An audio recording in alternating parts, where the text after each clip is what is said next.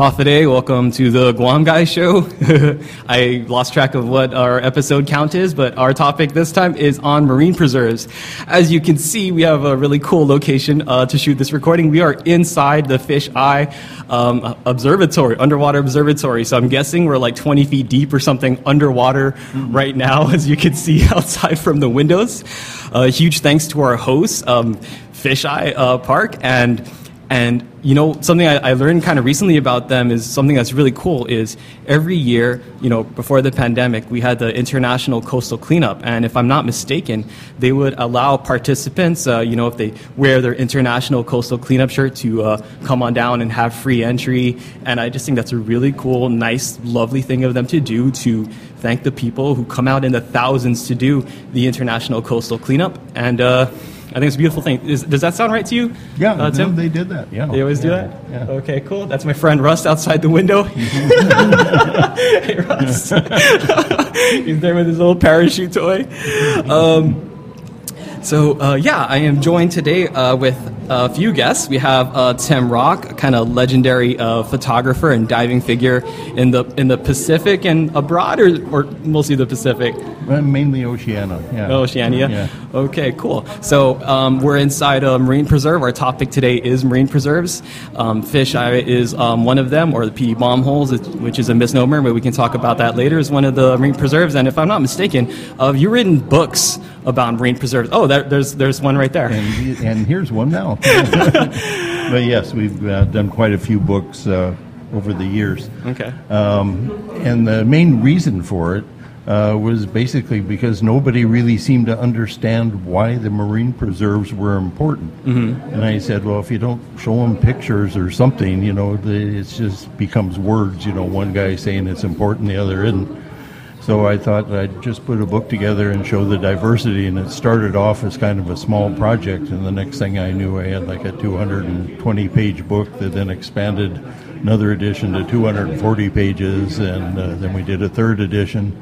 Now we're working on a fourth one, so every few years we get together and go over different slides and photos and see what we found new in the marine preserves, and it's really incredibly diverse here. You see things here that some people travel only to Indonesia or the Philippines for, but we have them right here in Guam's little preserves, you know, so I think... it's called Hidden Treasures. I was about to say, we have a lot of gems here that a lot of people don't know about, like lifetime locals included, and we'll come back to that. I would certainly love to talk about that some more. By the way, like I said, we're underwater inside the Fish Eye Observatory, so there are people around, so if you hear some background sound, that's what it is. This is a live recording, so don't mind the kids screaming or people enjoying themselves. That's what it's here for, people for them to appreciate our underwater world, and especially right here in Guam. Also joined with Cheyenne, am I saying that right? Yeah. Officer Cheyenne, a conservation officer with the Department of Agriculture. What's the division called? Law enforcement. Just get a little closer to the mic, please. Oh, law enforcement. The law enforcement conservation, division. Yes. Okay, cool. How long have you been with them? Or are you kind of new? Or yeah, I'm new. I just came back. I was there 2011 to 13, and I left, and then came back again. So. Okay, really cool. So I'm really excited to have your take on the law enforcement aspects of protecting our marine preserves. They don't protect themselves, right? Hopefully they would and people respect it, but that's not always the case. We'll circle around back to that. And, of course, last but not least, Brent Tibbetts, legend himself in the conservation world, biologist with the Division of Aquatic and Wildlife Resources, also at DAR. Yeah. Is that correct? Yeah. And I heard a funny thing about you, and maybe I should have asked you earlier. Yeah. Do you have some kind of strange competition with somebody about making unusual what are those called? Cheesecakes? Or I don't have a competition, but people ask for weird ones sometimes, and I see if I can make them. But I'm not competing with anybody. Yeah. Oh, okay. I thought it was a competition of some kind. No. Did you make like a Balazzi cheesecake? No, I was asked to, but I haven't made it yet. But I will. You will? I will. That sounds horrible. What's the weirdest cheesecake you've made? I've made one with doni, with hot pepper. Okay. It's turned out pretty good. I made a durian one earlier this year, which turned out pretty good, actually. Mm-hmm. I have avocado, pumpkin, Okay. Jackfruit. All respect and love, bro. Yeah. But like, I've been with you when you were like performing a necropsy on a dolphin, and it doesn't seem to faze you. So I don't know if I can trust your sense of taste. Well, I generally don't eat them. I give them to other people, and I wait for their opinion if it's worthy or not. Yeah. Okay. And all the feedback comes back good. Yeah. Okay, that's cool. I'd like to try something one day. Actually, maybe I wouldn't. Choice. Yeah. Ooh, okay. So yeah, while we have you, I guess maybe you could define what a marine preserve even is. So it's obviously just not the regular. We have tons of reef around the island.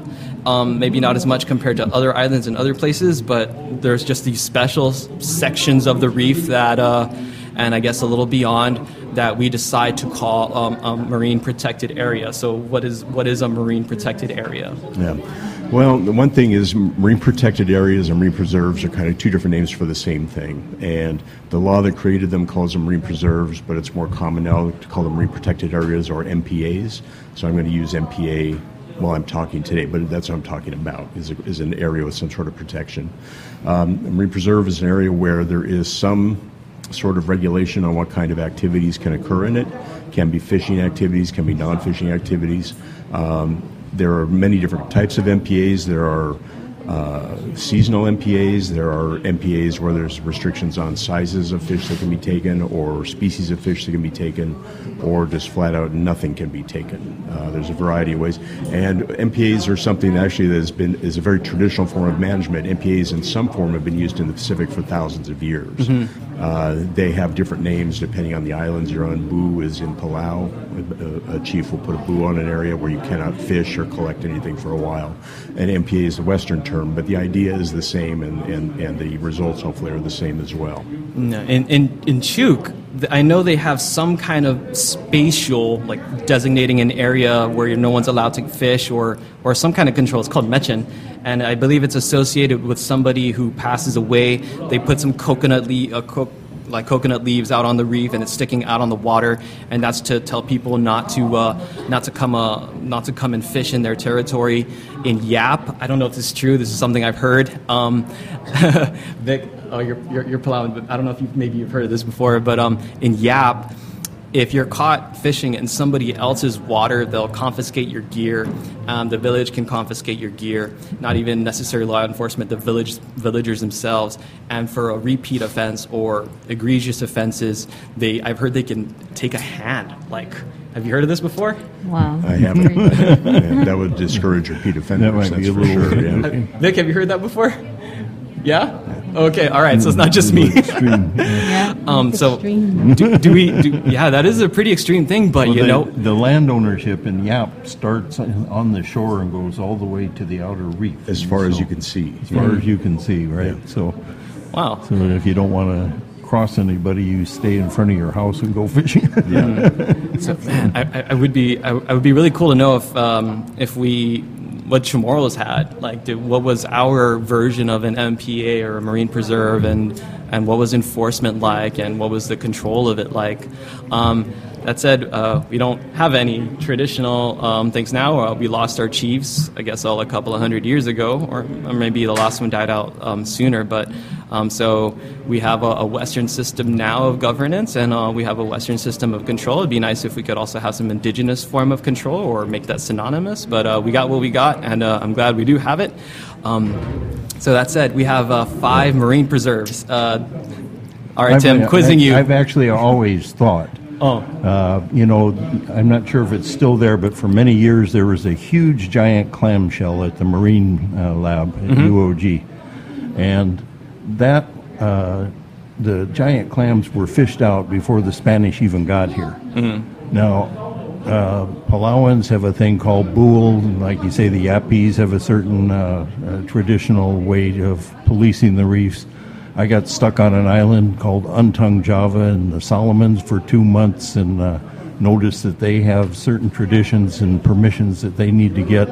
I just think it'd be impossible for the Chamorros to not have noticed that all the giant clams were gone, and establish some sort of rule for smaller clams or something like that. I mean, there just had to be a traditional thing back in the early Chamorro days, And so I think it probably existed, we just don't know about it, would be my guess. But, if something was gone before even the Spanish got here, then you know that they probably were watching their resources and figuring things out just the way all the other islands did. It would be unusual for Guam to have not had a traditional way of protecting their resources. So I think it's always been here, you know what I mean? Yeah. I had like a fossilized giant clamshell like in my backyard just when like my land was carved out of like a big hill. It was grazed, I think that's the term, where they like leveled some land, and there was something that looked, maybe I'm wrong, but it really, really looked like a giant clamshell.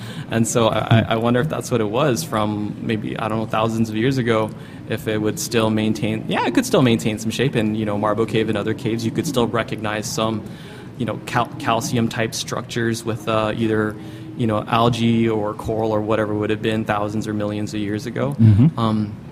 Fast forward today, we have 5 marine preserves. Pick one. Tim. Well, my favorite's Petey, actually. But I think you're slightly biased, but I'm out here a lot, right? But with good reason. Okay. But I'm out here a lot, so I get to know some of the critters and get to see what's going on, and that kind of really helps to see. Like I know where one little turtle sleeps, and I go over and check him just to make sure he's okay when I'm out here snorkeling around and that kind of thing. You really get kind of attached to some of them. But I also used to live above the Hilton in the old GMH housing, which is now Chamorro Land Trust property, I think. So it was very easy for me every morning to go snorkeling in Tumon. So I have kind of a double love for the two, I guess you call them the popular most frequented marine preserves, yeah. So is this the official name, the Petey Bomb Holes Preserve? Is that an official name? I think that's the name that's in the law, yes. Okay, which is interesting. Locals, we call them bomb holes because, and I grew up with this story, like during the war, some bombs were dropped and it just made these big craters, these holes on the reef, which is, to my best of my new knowledge, is incorrect. So they're just normal natural sinkholes. So if you think about like Poggett Arch, right? So that used to have that used to not be an arch. It used to be a cave, and then part of it fell down. And so that's what happened here, except either the sea level was way lower or the land was higher. I don't know if that's sea level rise or fall or tectonic plate movement, but basically that it used to be out of the water. It used to be underwater for it to actually grow the coral, and then it had to be out of the water for the sinkholes to form. Am I making sense? And is that correct? Yeah. Somewhat, yeah. Maybe a better analogy would be like Lost Pond, which is a sinkhole in limestone, which is sometimes has been submerged in the past and well as uplifted in the past, and this as well. But the structure and the process that formed it is probably similar to this, is a freshwater upwelling underneath here where coral couldn't grow, and so limestone didn't form because there was no coral here historically, and so this has just remained a clear spot. There are actually lots of structures similar to this on the reef flats around Guam. These are the largest ones, but the Shark's Hole up at Lost Pond is the same thing, and there are smaller ones all around the island. These are the biggest ones, the most well-known ones on Guam. Yeah, and then you have like a full-on shaft with blue hole. Would that have been formed the same way? That's not in a marine preserve, but I imagine it's a similar type of I think that was geological. I think that was a different process. Okay. Because I don't know that's. Yeah, I don't know, but it could be like during the Ice Age, when sea levels were 300 feet lower, that would have been exposed, and that could have been a tunnel at that time that's now submerged. 300 feet lower, like, with climate change and everything, we talk about sea level rise and fall, and like that's no joke. 300 feet of sea level rise and change over, I'm guessing hundreds of thousands or millions of years, something along that time scale. Yeah, maybe shorter, maybe longer, but still, like that, you just got to appreciate that's a lot of things happening. That's enough to submerge. Is that enough to submerge most of the island? Wouldn't it? A good portion of it. I mean, a lot of where people are living is along the coast around Guam, so it wouldn't have to go up more than 20 feet to submerge, most people's houses. Cool. All right. So yeah. we're here at the PD Baumholz Preserve, and we'll just stick with the official name. Sometimes I'm a dive instructor, right, and I'm just fairly active out in the water and on the reef, and so my students or friends or people like to tell me, hey, I saw this guy fishing at PD, and like, isn't that illegal because it's a preserve? And or they'll whatever other preserve, they'll say that they catch people fishing, and so I tell them like, well, or rather I ask them, how were they fishing, where were they fishing, what were they fishing with, and so on, because as I understand it, each of the preserves have different rules for how and what you can fish for. That's correct. What do you happen to know the rules for this preserve? PD? Yeah. For PD, it's you have to basically look out for permits. So we do have a permit, and to obtain that permit, of course, you can get it from the mayor's office or call DAR. So in that permit, rod and reel from shore is allowed, and you can only fish for certain fish. Okay. Like you can also talaza from shore for manahawk. You can catch a tulay when it's running. And just as long as we have a permit, then you have to follow those rules. Okay. And it's also different. It's the same for Otseng. Otseng is you have to have a permit. The permit has to be out for you to be able to fish. So, and usually the time for the permit that's allowed, it's 5 a.m. to 7 p.m. So. Oh, there's time constraints. Yes. Oh, I didn't know that. So we come across and you're like, oh, we have a permit, or there was a permit out, and it's like 9:30. I'll be like, no perm. You got to read that again. Okay. How about spearfishing? Is spearfishing allowed in PD Marine Preserve? Unfortunately, not. Okay. Fortunately or unfortunately, it's not. We can skip that part. Yeah. Okay. So, what else is there? Tech-in. So people will set up like in the shallows. They'll set up a long net, maybe 100 to 300 feet, and go, like, I guess, perpendicular to the current. Is that allowed here? In PD? Yes. Absolutely not. Okay, that's exactly what I thought and hoped for. Yeah. So you have to know in Tekken, spearfishing, and it's not allowed at any of our preserve. Okay, and none of them? No. Okay, cool. Oh, and also we also have paddy. So, I'll go from paddy down. Okay, sure. Okay. So Paddy Point is in Anderson. You can fish from shore. You can catch anything basically, but as long as you're on shore with rod and reel. Is there anywhere to be on shore in Paddy?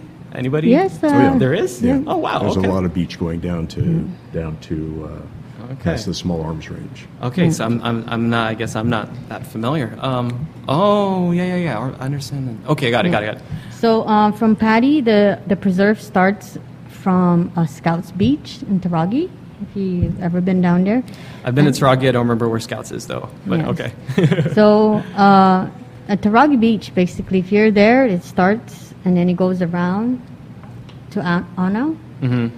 Okay, so you can fish there. All the way down to Anao? Yes. Wow. Yeah. So there's no, from my experience, we did, the current lieutenant, Regalia, and I, before, we did observe people spearfishing there. So that's a no-no. But as long as you're from shore, once again, you can catch anything. Okay.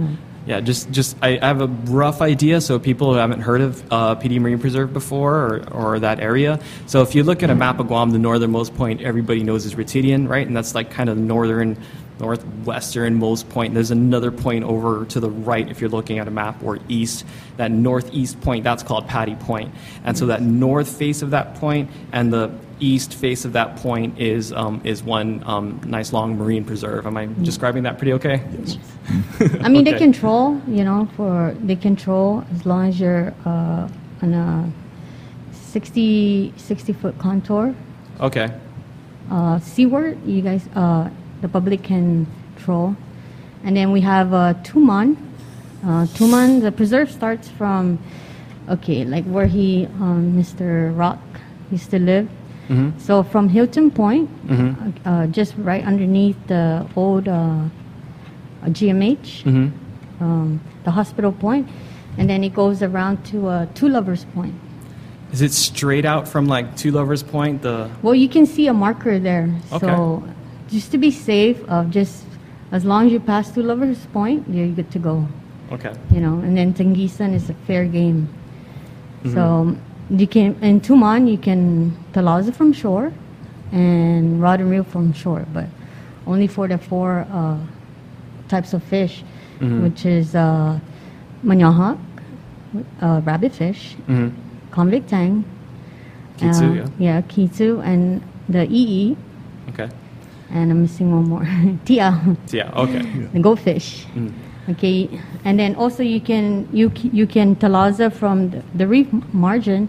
Okay, so I was going to ask about that. I've seen Yes. people walking like on the Yes. on the reef, and I was wondering if that was okay too. Yeah, you can talaza from there, but only for sezung and kitsu.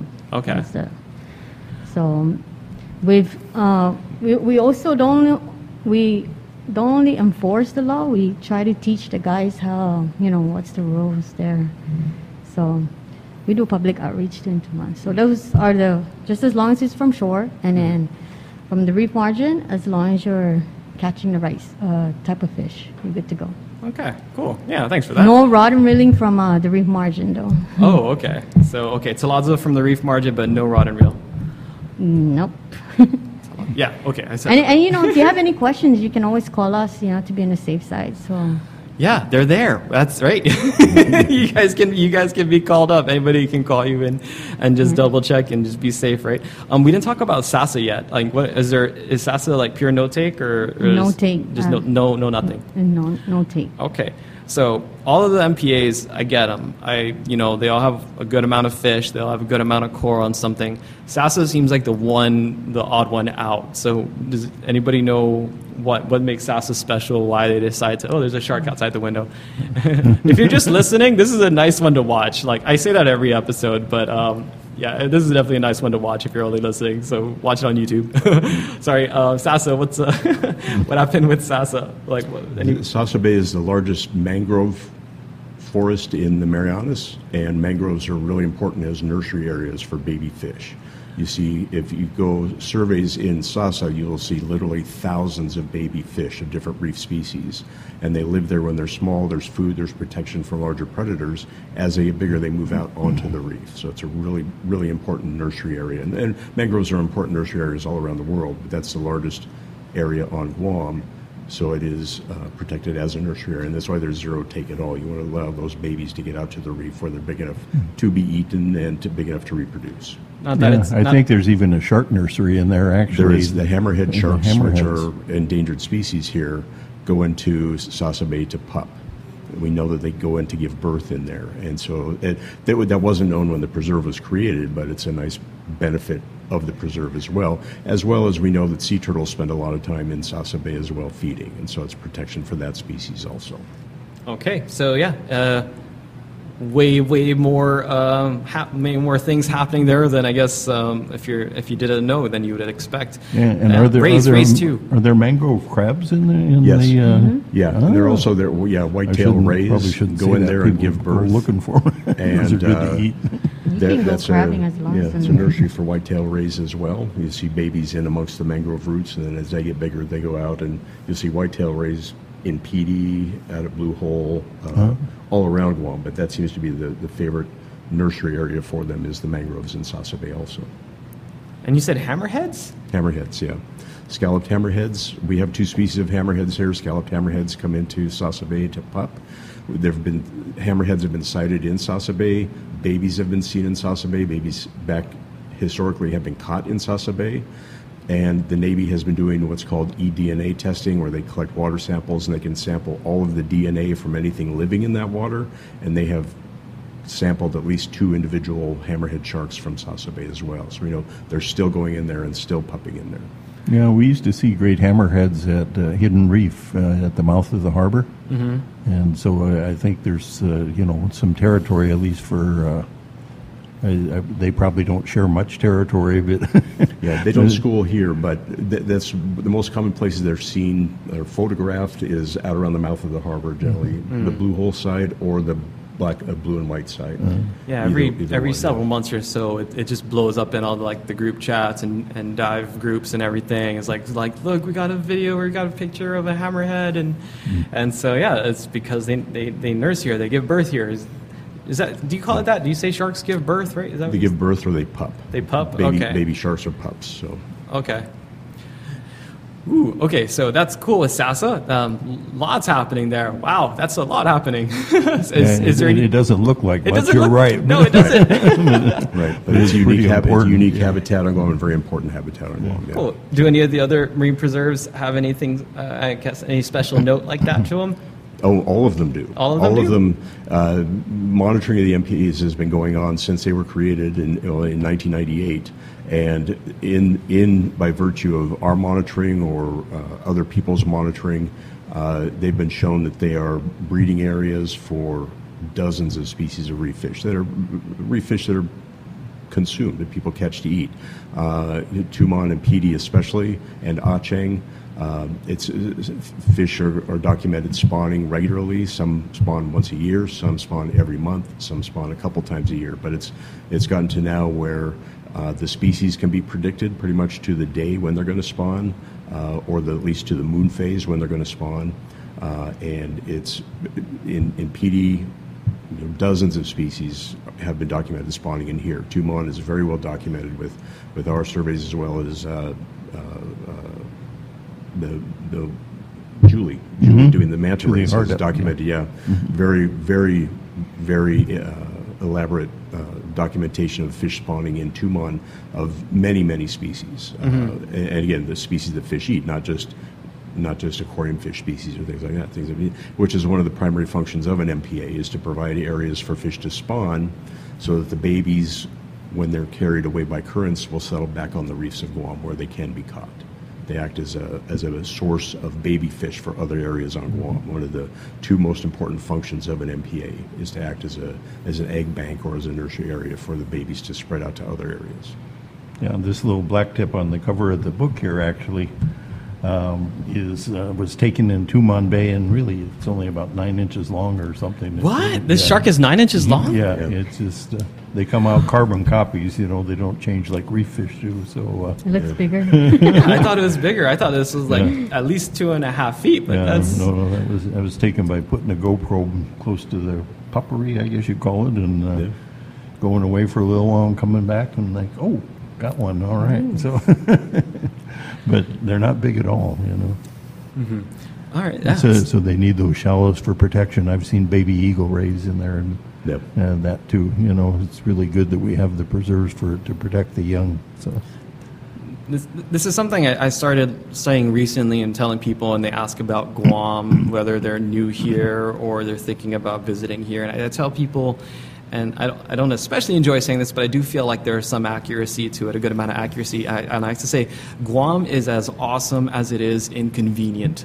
You kind of have to work for a lot of the good stuff. Like one time I was out, I won't say where. It's a secret spot. It's not my secret to share. But like I was out somewhere, and there was like 5 mantas just kind of like circling around, and people go to Palau to see that or Yap to see that, and we have it right here. We always sell ourselves short on stuff, and why don't you take it from there, Tim? Like, so what are like some of the cool things you see here that people travel for, and how do our MPAs compare with, I guess, non-MPAs on Guam in your decades of diving experience, MPAs on Guam to non-MPAs on Guam to, other dive sites in the region and so on? Yeah, it's kind of funny, and places get branded, with certain qualities too. Most of the Micronesian destinations are probably considered like big fish places. You go to Blue Hole or Blue Corner in Palau for sharks, or mantas in Yap, come to Guam for the shipwrecks or the Blue Hole. And so people don't really think beyond the box. So they think maybe for little tiny macro stuff, the really colorful things like the nudibranchs and the shrimp, the harlequin shrimp, and that kind of thing, like this one here, and are the kind of things that you have to go to the Philippines or Indonesia for. But actually, if you come and you look, take your time, and be not looking for the exact things that you're going to see in the Philippines. What I mean by that is we have a kind of a little nudibranch here called some kind of sheep's head. A little sheep's head nudibranch. I think it's got a cartoon name for it, actually. Something. Oh, yeah. You know what I'm talking about? Shaun the Sheep. Shaun the Sheep, yeah. And when you take it at the right angle, it looks exactly like the cartoon character. And so we have them here, but they're tiny. You really have to look. But the food that they like is here. You go over to some place in the Philippines, they might be 2 inches long. They're pretty easy to get a photo of. Here you have to kind of look and kind of know the area that they hang out in. But we have it here, and we're finding more and more of that thing where Guam can become a very good macro destination for the photographers that like to do that thing. Yeah, when I teach at our house, I'm seeing a lot more people out there with these $10,000+ camera rigs. Yeah, really, with their big long lenses, and things like that. That's literally more than my car. Both of my car, my current car and my last car, people drop more on that in their cameras, and you see some amazing pictures. I can't remember his first name. Wolbarski? Steven, yeah. He cranks out some amazing stuff. Shane Sears, the snake guy. Shane Sears, yeah. Sears, there's absolutely some good macro stuff. He's got a website called Macronesia, and it's worth looking at because he's done. Shane? Yeah, he's done videos on that are really interesting. Okay. And it's all tiny stuff. It's not big at all, and it's all pretty much taken in this bay actually. So it's well worth tuning in a couple YouTube looks to see what he's been doing. Mm-hmm. But that's what happens is, once you give Guam a chance, it can really surprise you, I never thought Guam had any stingrays, and then I found a couple sandy areas where I can see stingrays, So you just have to kind of look around and give the island a chance. And I think that happens. We started doing a thing in Yap a few years ago called Critter Hunt. Mm-hmm. And this was mostly for macro people to come down and be with a couple of the Indonesian more famous dive guides who would show the Yapese guys what to do. And then that actually carried on into the Yapese guys. Once they knew what to look for, we didn't need the Indonesian guys anymore. And they became the guides to show people the small stuff.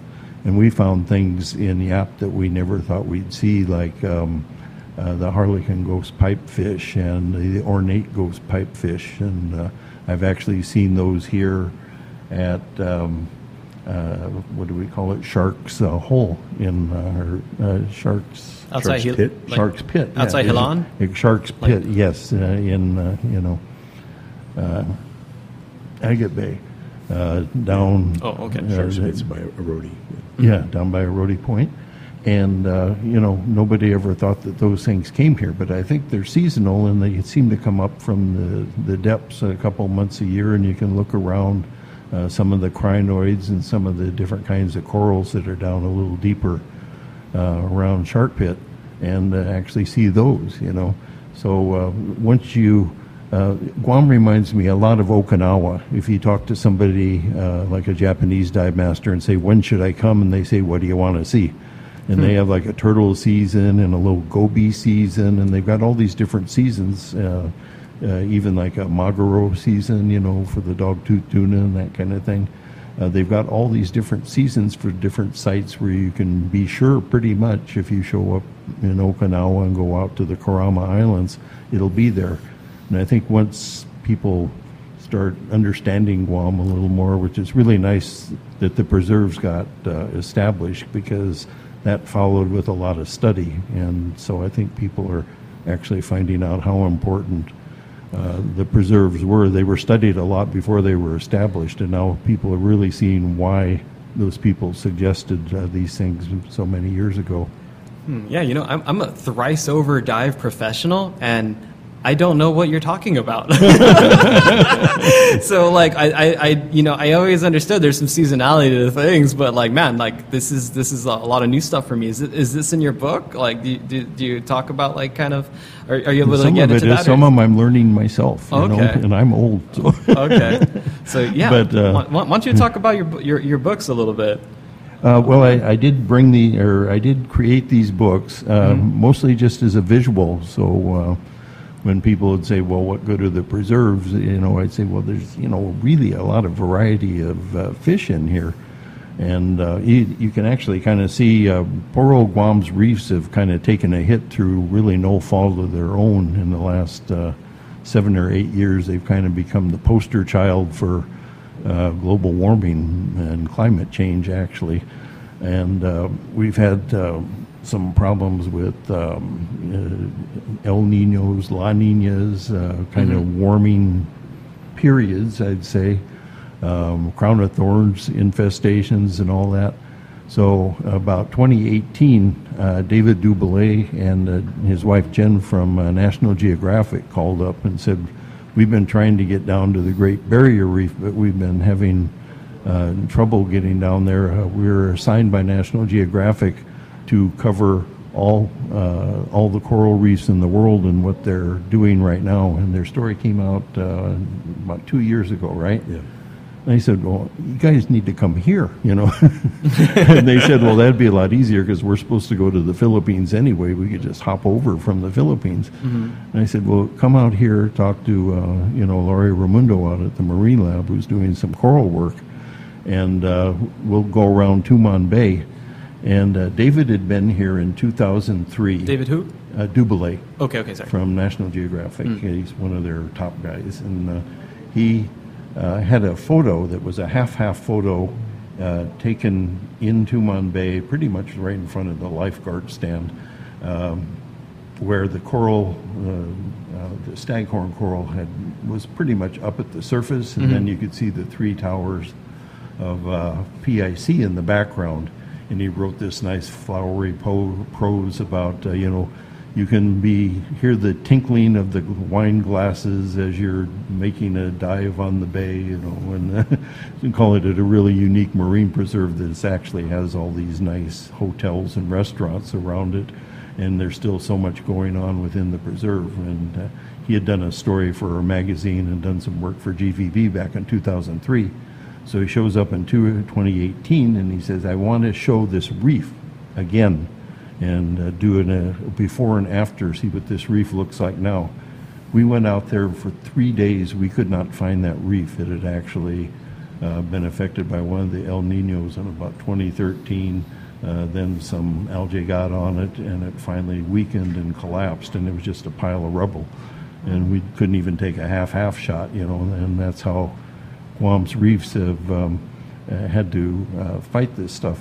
So all this research that a lot of guys like you, and guys like all of you are doing on all the protections, are just so important.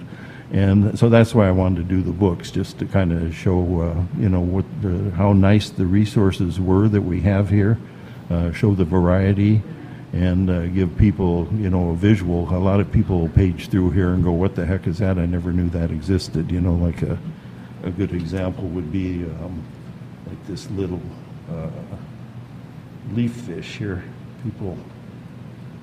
People look at this, and it's actually a juvenile batfish, I think. Yeah, take your time while you're looking for that. Climate change, global warming, whatever you want to call it. Believe it or not, we've had many consecutive years, a handful of consecutive years.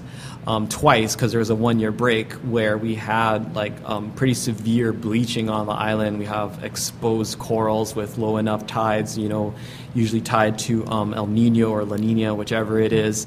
And we are losing coral. We have lost coral. It's not all doom and gloom, though. There is hope. We have a couple of nurseries on the island, coral nurseries. One of them is right here in this preserve. So people are doing things. People are taking action, and it's up to us to, observe the rules, not step on the coral, and do whatever we can to not abuse our natural resources that we love and depend on. People love fish. We love reef fish. And it's important we take care of their home so that they continue to populate, their home and keep feeding us and keep coming around. Did you find what you were looking for? I did, and I was just saying, something like this little batfish here. Mm-hmm. It just looks like a leaf more than anything. Right? I've seen those. And people page through here and go, "What the heck is that? That's really a fish?" And I go, "Yeah, that's a baby fish, and they float around like that. They look like a real leaf, actually, and that's how they defend themselves when they're young." But that was really the emphasis behind getting these books going. Mm. And IP&E Shell was very good at getting it when we got it started. They actually gave me some sponsorship money. We did a Kickstarter campaign, and a lot of people were really enthusiastic about, oh, good, we're finally going to have a book about our marine preserves. GVB actually was really helpful. So, I found that the community really cares about the marine preserves, which was very nice to find out that I wasn't, on my own on this. That's how I feel about everything all the time. Am I the only one that's doing this or cares about this, or does nobody notice this? And Cheyenne, I'd like to pivot back to you for a little bit. Tim, you mentioned you said you didn't think we had any rays here, and I instantly lit up inside because I remember when I was doing my advanced open water certification with a scuba mentor of mine, Luis Cabral, used to teach at Sanchez High School, and we were doing open water certification. We went outside Assen Cut, which is not in the preserve, but that's okay. I still love that place too, of course. And we made it out. We navigated out through all the pillars and mounds of coral and just out into open water, and just right there to greet us was 5 stingrays just kind of laying around in the sand, just hanging out, and 6 black tips just kind of just chilling around in a circle. And it was just one of the most magical times of not just my diving life but my life period, just to see that something that awesome. And just right here at home, right under my nose, is born and raised Chamorro local, here on Guam, and not know that we have that kind of stuff here. And that said, pivoting to the enforcement, I do seem to recall an article, and correct me if I'm wrong, where there was a grocery store or something here that were selling some kind of stingray or skate or something like that. I think there was I don't want to say there was an arrest, but they confiscated the rest of their stock. I saw one time. Does that sound familiar? It was either that or at one of the flea markets where they were selling a baby eagle ray or something like that. Yeah. I haven't heard about that. You haven't heard that one? Okay. Yeah, that did a store brought in ray part. It's against the law to sell anything made of stingray or stingrays on Guam. Okay. And a store brought in boxes of material that was skate tissue, but it was marked as ray parts. And so it was seized because that is against Guam law. And there were a couple 100 pounds of skate parts that came in, and they were confiscated. They went through the legal process, and eventually the skate tissue was disposed of. I think we gave it to the zoo to feed to the animals there or something like that. But yeah, it is illegal. People have been seen at the flea market selling small stingrays and small eagle rays as well. It is illegal to do, yeah. So it's not illegal to catch them and eat them. You can do that. You just can't sell them. You can't commercialize them. Is that the same as octopus? You can't sell invertebrates at all. You can catch them, but you can't sell invertebrates. Okay, interesting. I guess Cheyenne, have you ever had to arrest anybody, or been part of an arrest or anything like that yet? Or yes, of course. Okay, I don't know. Just like everywhere else, we have people that follow the law and people that break the laws. So for example, in Tumon, I've experienced there just coming up a person and just talking to them. And I also have a Dep Corps background, so I'm sorry, what is that? I was a corrections officer. Okay. So for 8 years I did that. And when you're talking to an individual, you can read them a little. So I just came up to a guy and said, "He looks suspicious," and he was. So, just straight out told him that, and he became nervous. So his friend or brother-in-law was in Gun Beach. He was spearfishing. So, yeah, they do it mostly at night. When that's when it happens. So that's my encounter with them. Or I come across in daytime. I just talk to people in the shoreline. people to Tulaza, people to Rod and Reel. You know, sometimes it's a good conversation, sometimes they're rude. So it depends. If they're really acting suspicious, then of course you're doing something wrong. If you're being rude, and understand, but at the same time, we're still doing our job. We have to check. Mm-hmm. But most of the time, we just, if it's either they have no catch, and we just do public outreach. And if they do have a catch, and it's the wrong type of catch, then, just to be fair, we have to do our job. Mm-hmm. And there's good and bad. Yeah. So yes, we encounter a lot. I see it in the newspapers sometimes. There's a picture and like of their catch. Everybody, their entire catch, and it's like, I don't know, it's on the floor or something, and there's like a slate that explains like details of the take and so on. And so how often does that happen? How often is anybody ever arrested? By the way, people are fully arrested? Do they have jail time for? It's a misdemeanor charge right now. Mm-hmm. And that's for fishing. But sometimes we, occasionally we come across an individual when we're talking to them, or, there's something else that pop up. So, like, obviously, like if you see on person something that's not supposed to be there, plain view, then it escalates. We arrest them and they're confined depending on what we find. And it's not only fish, but like controlled substance. That's what I'm talking about. Most of the time it's book and release.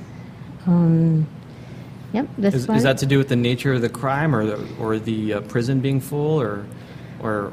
When they're book and release, they go through the process first. We go to GPD. We process on our end. We go to GPD. GPD checks if they have any warrants, and if they do, they get confined. So, but if they're first time arrestee, no prior, or no warrants, they get released and they go to court at a later date. So.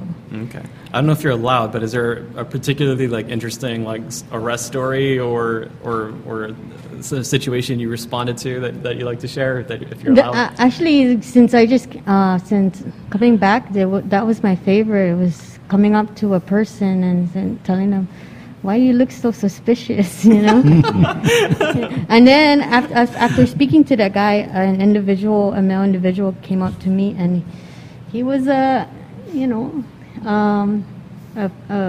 prior, how do I say this? Someone that I met in jail. So. Oh, yeah. Okay.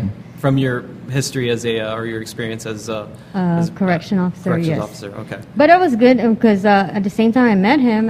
We're not there to stop you. We just want you to follow the rules. So I was asking him questions, and he came out with he answered everything right. So he's good to go. Okay. But the other guy, that was the most interesting thing, is just coming up to an individual and saying he looks so suspicious, and lo and behold, his brother-in-law had fish, so he was the lookout. Oh, okay. Yeah, so you went straight to the lookout. Yeah, he was in a very good lookout way. Yeah, no, he wasn't really.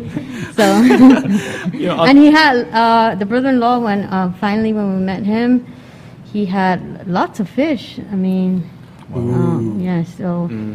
They had tataga and different types of fish, So the marine preserve does work, So I would tell them, you could have just gone to Tengisan, just. Yeah, I see people just fishing over in Assen, and it's just it's you right just there. Go right to the border and get some good fish. So. Oh, I forgot what I was going to say. But I was going to ask you, you can take their truck and everything, can't you? Yes. I mean, we confiscate everything, actually. It's not just like taking their spear away or something. Yeah, right? I tried to see if I could get kayaks from you guys, because you guys confiscated kayaks. I didn't get them. Yeah, that's a process. Yeah. So.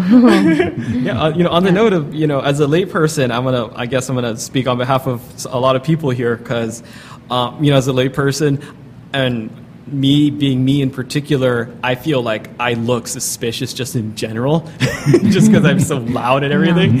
And so, like, if I see law enforcement around, I just instantly assume I'm doing something wrong. So, Well, we're not here for that. We're not here to intimidate you. But I'm just, I don't know. It feels like, like I feel like I'm 8 years old and my mom's around, and I'm like, oh, like I'm usually doing something I'm not, or if I'm doing something I'm not supposed to do, I feel like, oh, what am I doing wrong? And I'm not actually doing anything wrong, but I still feel that way. So. Well, I think we're friendly people, so. You are. I had a class at EPAL, also a Marine Preserve, and it was a shallow day.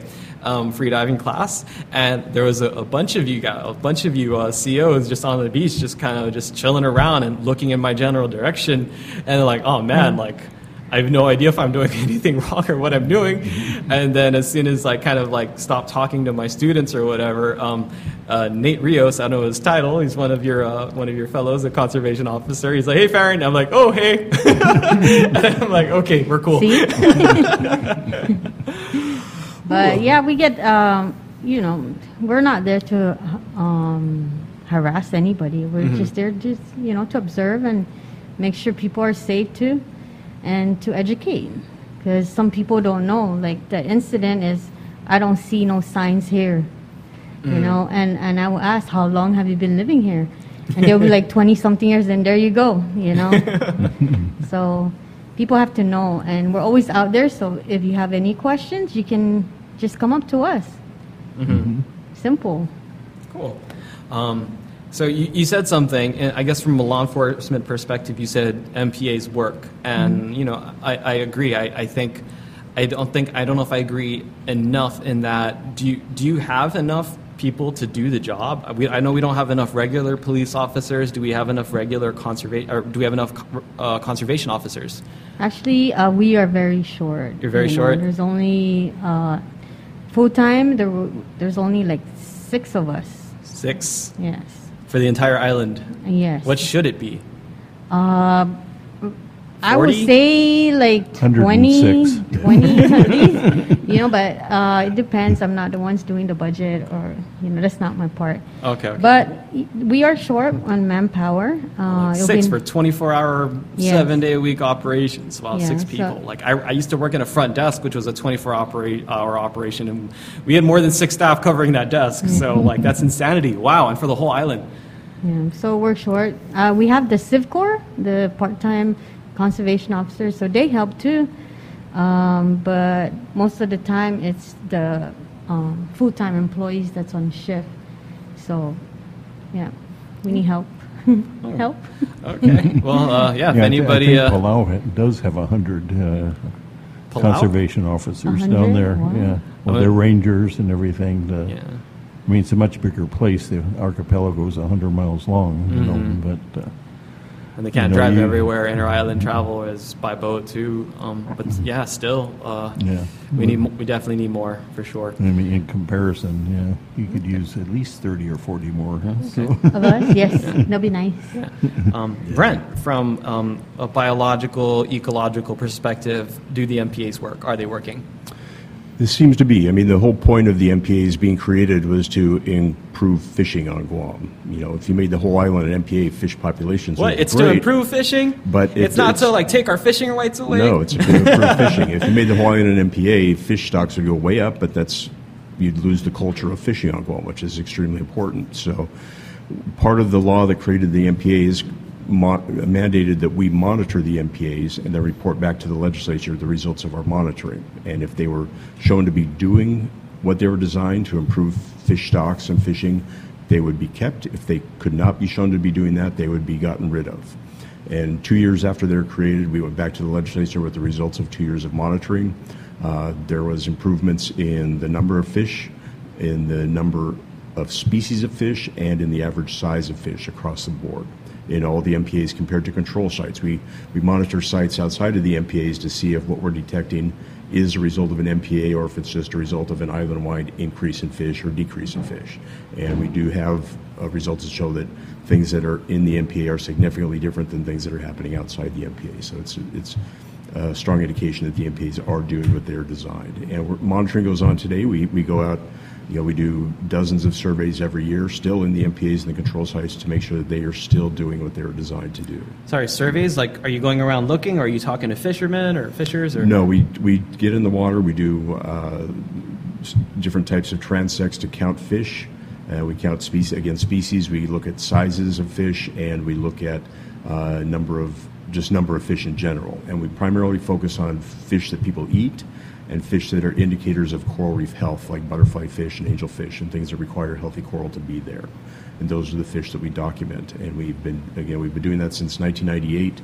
We had a stretch in the 2000s where we stopped doing it, but we started up again in the 2010s, and it's going on currently now, and it happens every year. We go out and monitor the MPAs and the control sites, and then at the end of the year we look at the data we've collected to see if there still are differences between, and if the differences are significant, and if there are changes in our results now from changes in the results we got 20 years ago, something like that.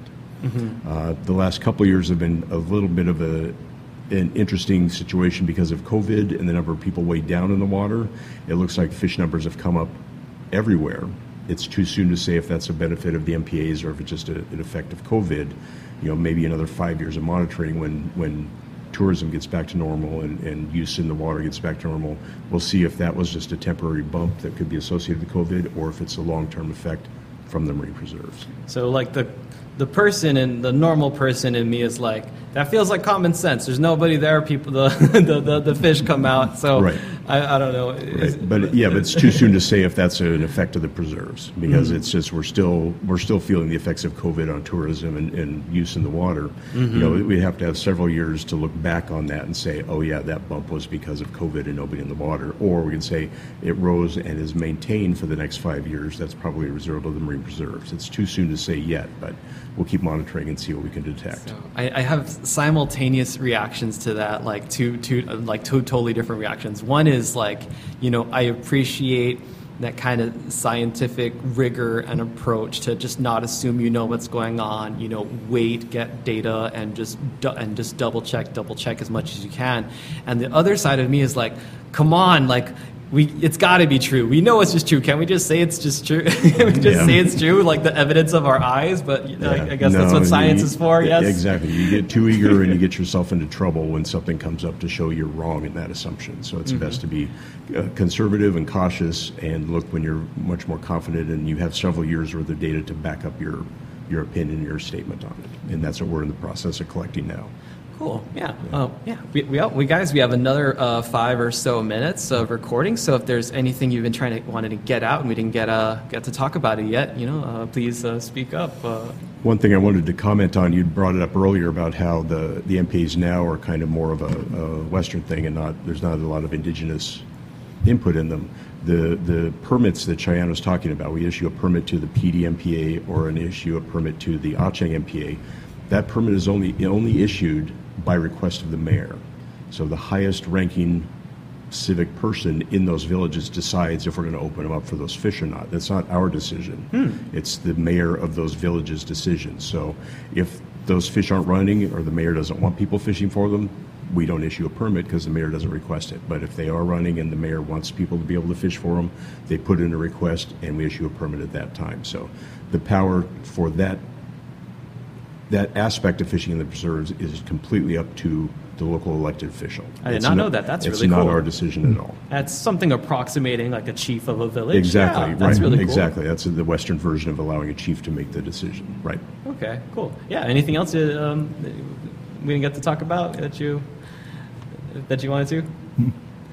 One thing that kind of Tim had mentioned earlier also about Guam being a dive destination is we have several animals in here that are not found anywhere else in the world but on Guam. And so like what? Really? We have a shepherd's angelfish. It's pretty much only found here up to the Ryukyu Islands, but this is the only place it's really found commonly at diving depths. And so if people want to see that, they come here. There's a damselfish here, the Guam damselfish. It's only found here to Saipan and nowhere else. If you want to see it, you have to come to Guam pretty much to see that. There are several nudibranchs that have only been found on Guam and nowhere else, and some crabs as well that are only found from Guam and nowhere else. So if you want to work on a life list of something that's kind of exclusive, Guam's a good place to go because we have a lot of endemic things that are not found anywhere except in Guam, or at least not found at easily accessible depths except on Guam. Cool. Yeah, maybe I can work with you guys to get some pictures or videos just to layer it on top of this for people watching so they can see stuff we only have here on Guam or here in the Marianas. Like that is so awesome. I did not know we had any of those. That's endemic marine species. Cool. Yes. Cheyenne, anything else that you wanted to you wanted to talk about we didn't get to talk about yet, or you feel pretty good? Or Yeah, I feel good. Feel good? Like I said, if they have any questions, they can always call us. Okay. Doesn't hurt. Do you have a particular number, or we can shout out the Toka hotline too? Yeah, you can call the Toka hotline or call our office. It's 300-0760. 300-07. Sorry, say again. 300-0760. Okay. That's the conservation office. If you guys have any questions. Yeah, and also you can report violations to 864 Toka TOKA. I don't know what the numbers are. 864 Toka. Use your phone. All right, cool. Tim, anything else you wanted to talk about, or maybe want to just do a shout out for Fisheye and your store upstairs? Well, what I wanted to say is the reason, just to wrap up, the reason I did these books is if you're standing on the shore and you look out at the ocean, it looks pretty much like it did. I got here in '81.